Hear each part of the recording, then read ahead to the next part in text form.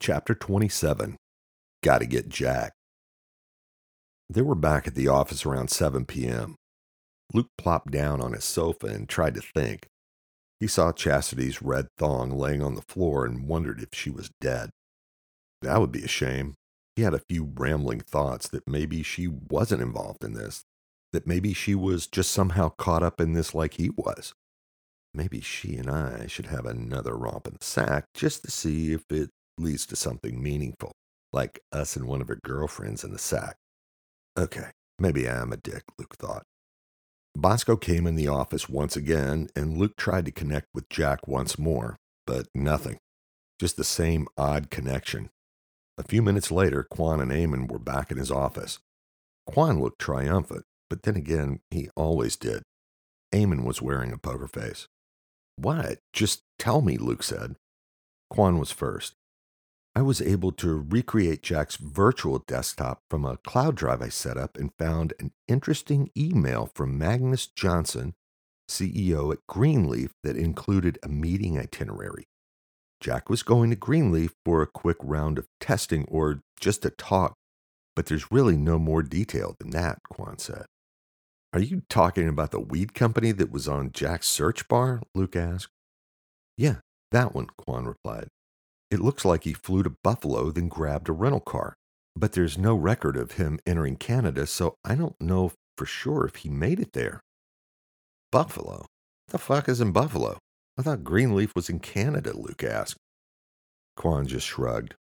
Well, when were they supposed to meet? Luke continued. Thursday, at their facility. I looked at Jack's calendar and it wasn't listed. However, the email said they'd be meeting for dinner on Thursday night, Quan replied. It was now Sunday afternoon, which meant it would have been 3 nights ago. Great, Luke said, relieved. We just need to call this Magnus guy and catch up with Jack. Mystery solved, Luke said. Dude, it's Sunday.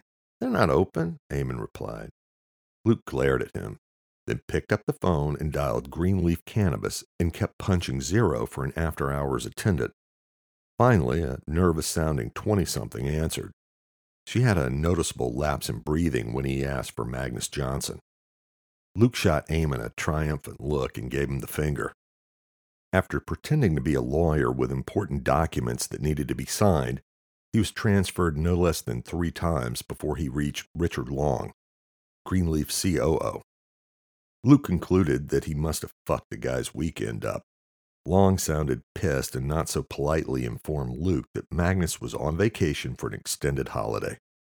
Luke continued to prod and pry, fishing for a way to reach the vacationing exec, but was shut down at every turn. Richard Long hung up abruptly. What an asshole, Luke breathed out loud. What did he say? Quan and Eamon asked in unison. He's full of shit. He said Magnus is on extended holiday, yada, yada, yada. But I can tell he's lying. You can tell that over the phone? Eamon asked nervously. He was still a little freaked by that aspect of Luke's gift. Yeah, I guess I can, Luke pausing to consider that himself. I must be able to because literally everything that guy said was screaming bullshit. Luke knew Long was lying, and he was pissed, but the thought that he was covering up a meeting with Jack made his scalp practically sizzle. For some inexplicable reason, he knew Jack was in trouble. What now? Eamon asked.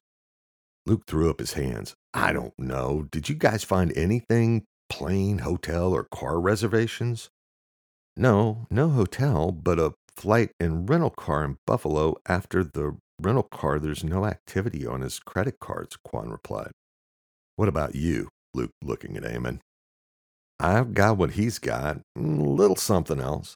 Jack texted someone while he was in Buffalo around noon, but it's all encrypted, including the number. After that, there's no activity. I don't know. Quan retrofitted all our phones with that small energy harvesting battery to operate the GPS beacon, even if the battery fails. The only thing is, we have to actually ping it to locate the phone. It just doesn't auto-report. I've been pinging it, but I can't find it. It's just not working. Means either the phone is destroyed or it's in some type of building that's impervious to radio signals, Eamon said. Where exactly is Greenleaf headquartered? Luke asked. Toronto, Eamon shot back. Luke thought out loud. 3 days ago, Thursday, Jack was supposed to meet Magnus in Toronto, the same guy who was supposedly unreachable and on vacation. We haven't heard from Jack. His GPS is off, and I can't use my psychic connection. This is fucked up. I just know it, he blurted, ready to explode. Luke turned back to Eamon and Quad. Get your shit together. We're going to Buffalo, then to Toronto if he's not there. Tonight? Quan asked. Luke's first instinct was to say, hell yeah. But it was Sunday night. His body was weak and his mind was fried. There was no way he'd be prepared to do anything but sleep and look for breakfast buffets when they got there. Okay, tomorrow, first thing, Luke said. Get some sleep and get ready. We do this right and we find Jack. See you both back here at 7 a.m., ready to go.